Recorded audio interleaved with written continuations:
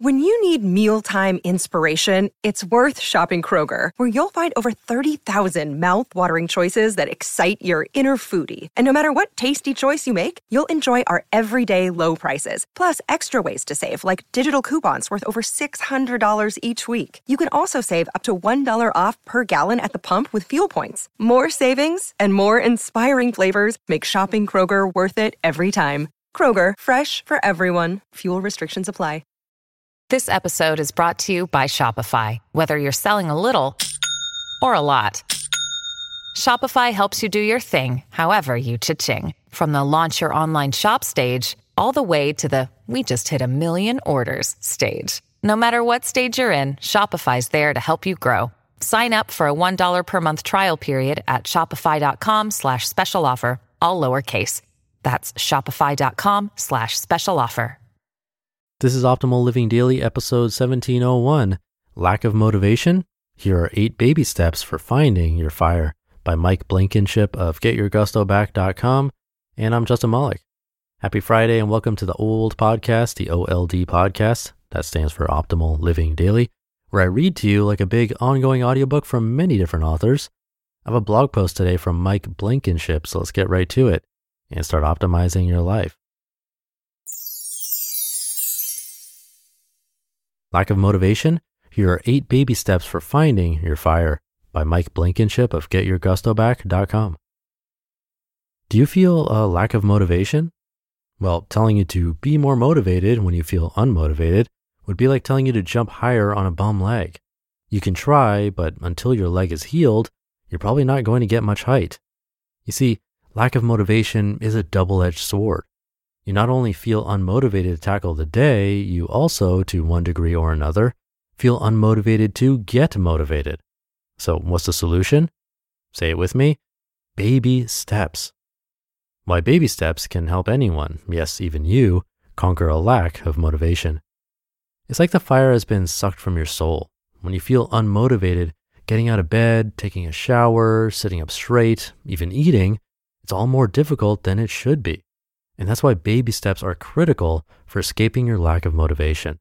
After all, if I told you to go exercise for 30 minutes, would you do it? If I told you to clean your house until it's spotless, would you do it? If I told you to reconnect with a family member, would you do it? Heck no, because you're feeling unmotivated.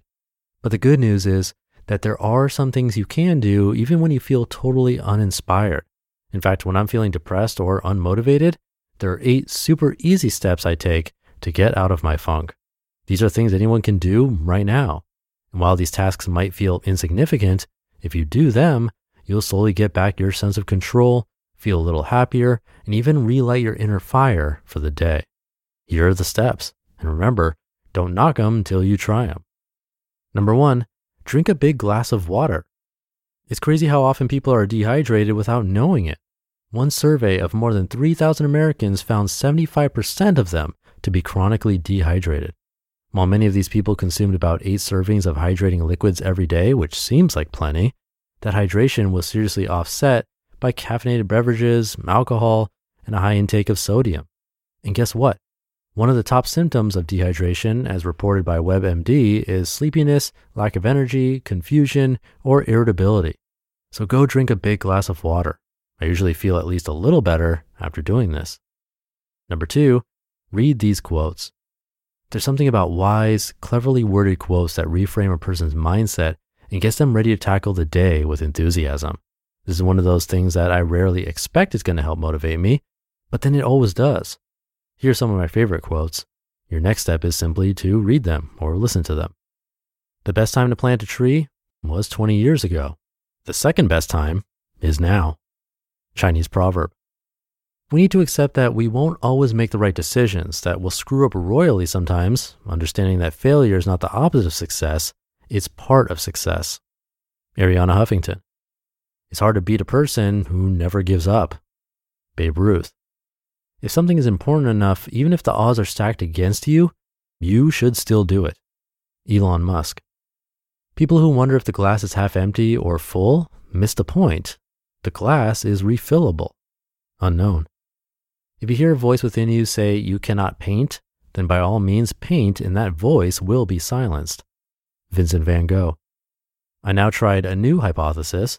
It was possible that I was more in charge of my happiness than I was allowing myself to be. Michelle Obama. Number 3, do 5 jumping jacks. The wildly famous personal development coach Tony Robbins once said that motion creates emotion. And he's right.